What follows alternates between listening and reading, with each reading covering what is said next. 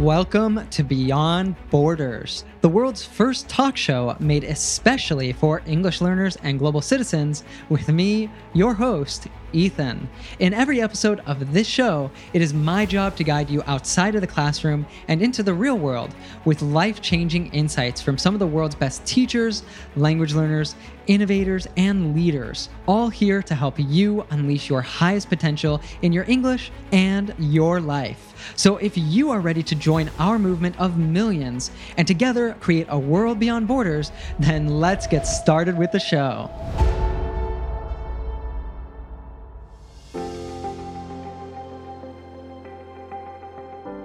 Yeah. What's up, everyone? This is Ethan, and welcome to another special episode of Beyond Borders. I've got a question for you. Have you been studying English for a long time, but are still frustrated that you can't speak it naturally and fluently? Then today's episode is just for you. We all know that speaking another language is not something that you can do overnight. It requires hard work and dedication, but that doesn't mean that it needs to be something boring or painful. You can make language learning a simple and fun adventure. Today, you are in for a treat because you're going to hear from 24 amazing experts, teachers, and language learners. They're going to help you with the biggest challenges you may face or have been facing to take your English to the next level. Together, they have more than 200 years of learning and teaching experience, so they know what they're talking about. And if you are new here, well, every week we help you to go past being a bored and insecure English learner and become a confident and natural English speaker. Now, get ready to be inspired. Aw, yeah.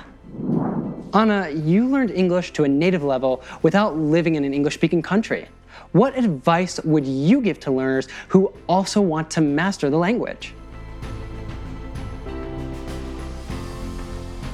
I'd say don't waste your time. Just start.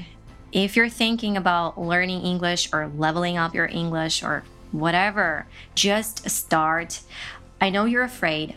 I know you're being self-conscious and shy. I know. But just do it scared. Because there's even a book, Do It Scared. So take action. This is an antidote for fear. You have to take action. So yeah, just go for it. Just do, and don't mind other people's opinion. This is so important. Don't try to be perfect. Enjoy the process.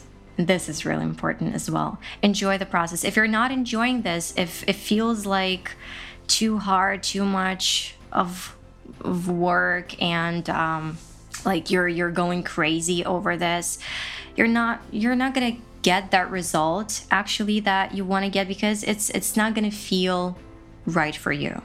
So learn to enjoy the process. Learn to enjoy your learning journey. So every single day, little by little, like whatever you do, you have to enjoy it.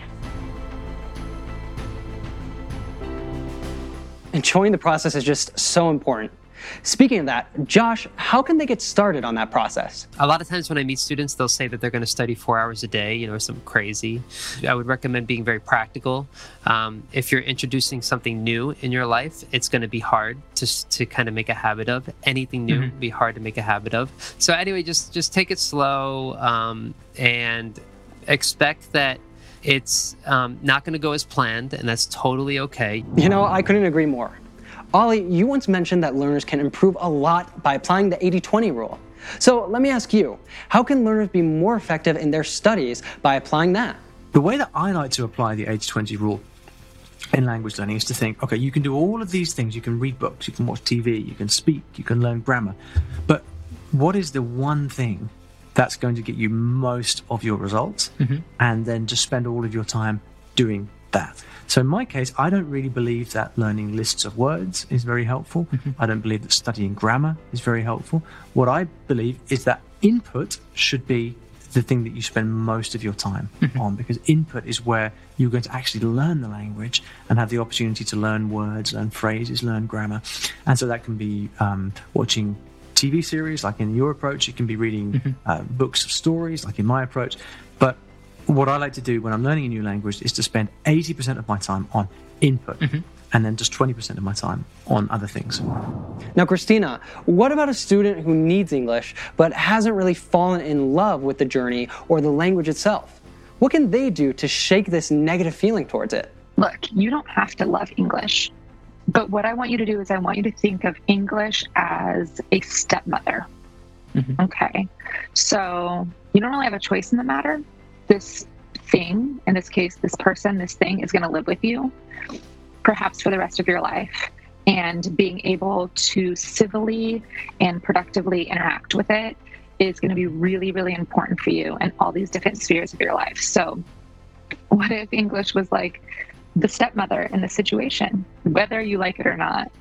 You know, this is just what's going to happen, and you're going to have to live with her. Like, how can we make this a livable relationship?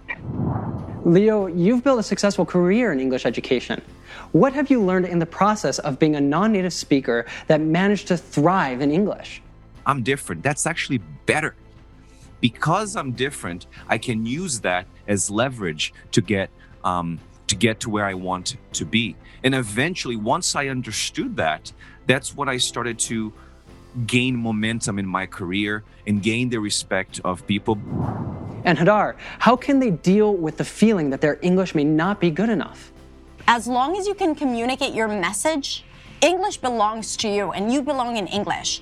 And it doesn't matter if you know your parents spoke to you in that language or not. It doesn't matter. It doesn't matter if you only have a limited number of words. The moment you are able to communicate and express your feelings, your thoughts, your emotions, then this is your language too. And constantly comparing yourself to others creates this sense of inferiority. And when you operate from there, then it's not only that you won't be able to reach your fluency goals, it would also put you in a position of constantly not being good enough. On that note, some learners are really afraid of speaking English. So, Vanessa, what's the benefit of practicing your English with other learners to help overcome that shyness and fear?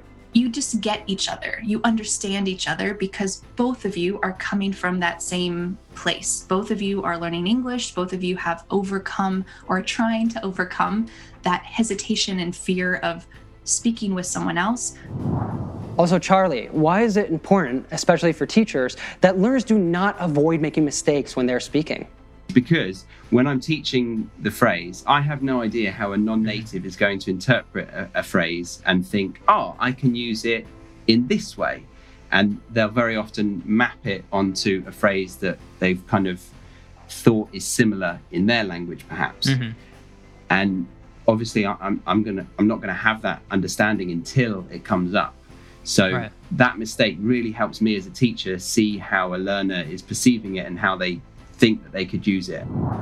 And Gavin, why are mistakes not really a big deal when the student's goal is to communicate in English? Usually, your mistakes aren't embarrassing. 99% of the time, it's just you trying to find the right word. And so I realize that there is nothing to be afraid of, but everyone has to make this realization on their own. You can't be told there's nothing to be afraid of, just lose the fear, just speak. Everyone has to follow their own journey to realize it's going to be okay. That's amazing. Each journey is truly unique. Lindsay, I thought about asking why learners should focus on connection and not perfection when speaking the language. We don't want to show you perfection because we're not perfect. We make mistakes, right? We know that as native speakers. So why strive for that? So the connection, not perfection, the way I connect to that is I never want our learners to feel that, right? I never want language to get in the way of human connection. That's what that's all about. It should always be the number one goal is to maintain the connection. Idauza, do you see any problem with learners that focus too much on grammar? What happens in my experience is people try to be grammatical prematurely. And as a result, they sacrifice efficiency. You know, like I said, what's that phrase? Don't let perfection be the enemy of good. So they're letting, grammatical similitude be the enemy of just sufficient, fast, and smooth communication. So that it creates an analysis paralysis and all kinds of psychological things. So that's what it is. Grammar ideally is not even studied is just kind of imbibed because your ears and your eyes are open to the environment and you're just mimicking all the time. That's so interesting. Tiffany, what was your experience with grammar while learning other languages? I hit this plateau because I was so focused on the structures. I wouldn't speak unless I knew the sentence was correct. And it wasn't until my Korean friends, they said, Tiff, when you speak Korean, you understand very well and your accent is good, but you sound like a book. Or like you don't sound like a native Korean speaker. Your sentence structures are a little awkward. And that was because I was so focused on getting everything grammatically correct that I wasn't sounding natural. So again, it goes back to why I don't focus on grammar, because that was holding me back, even though it's important. Fascinating. I understand that you had a different experience with grammar, right, Veronica?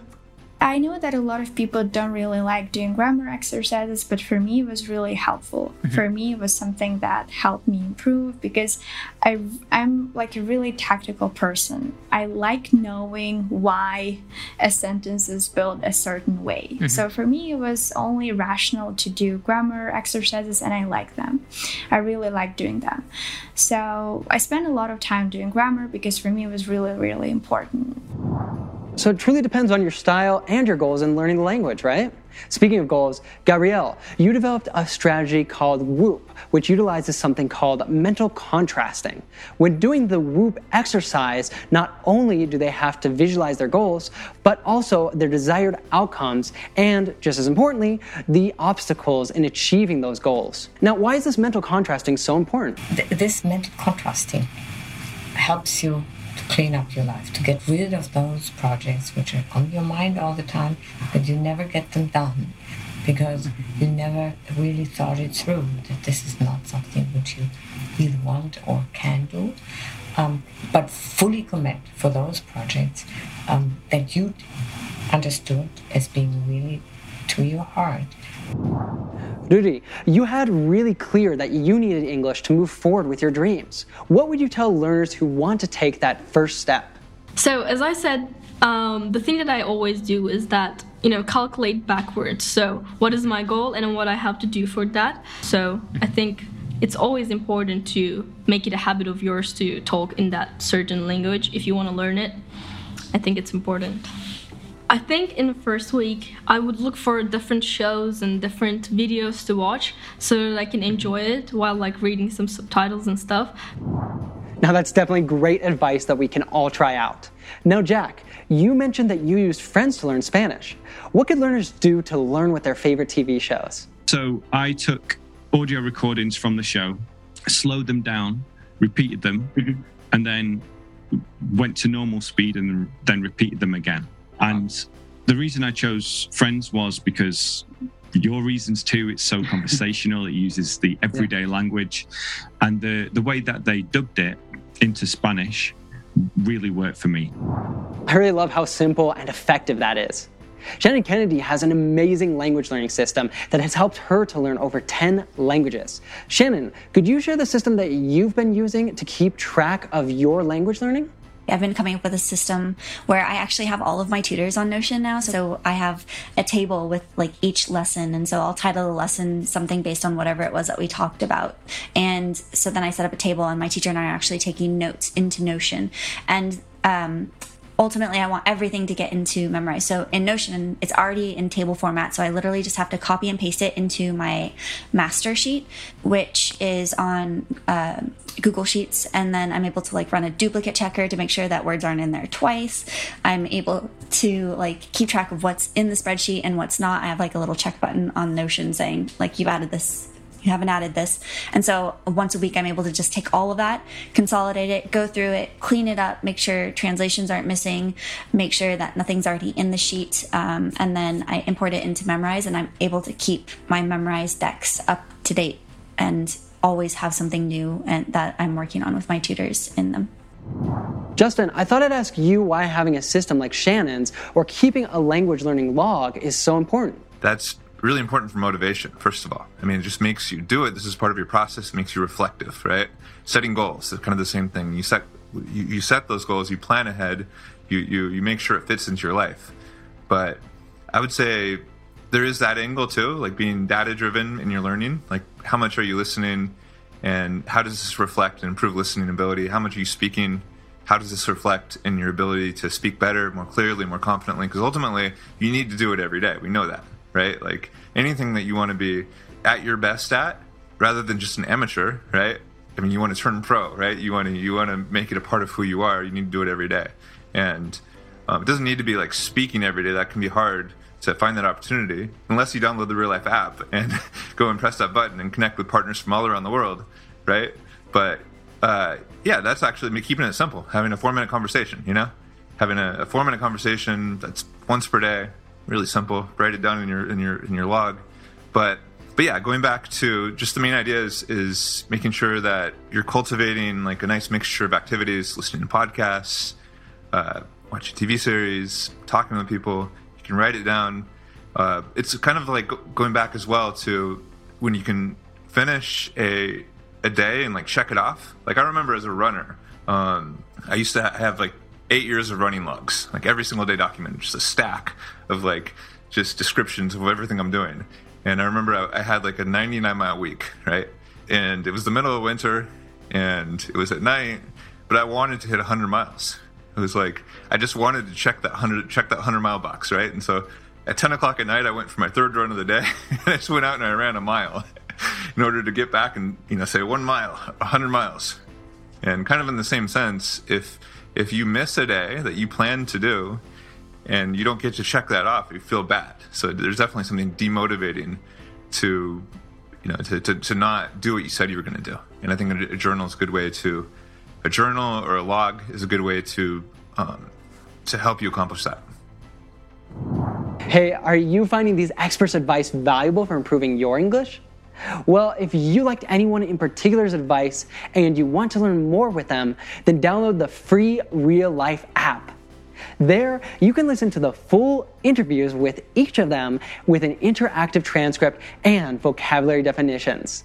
And so many of you have told me that you are frustrated because you have no way to put into practice speaking English. Well, we went ahead and solved that. On the Real Life app, at the press of a button, you can speak English instantly with someone in another part of the world. Again, it's all free and you really have nothing to lose. Just search for Real Life English in the Apple app or Google Play Store. Now, Mark, I hear a lot from students that they feel frustrated that even though they learn new words, they have a really hard time remembering vocabulary. How can students deal with that?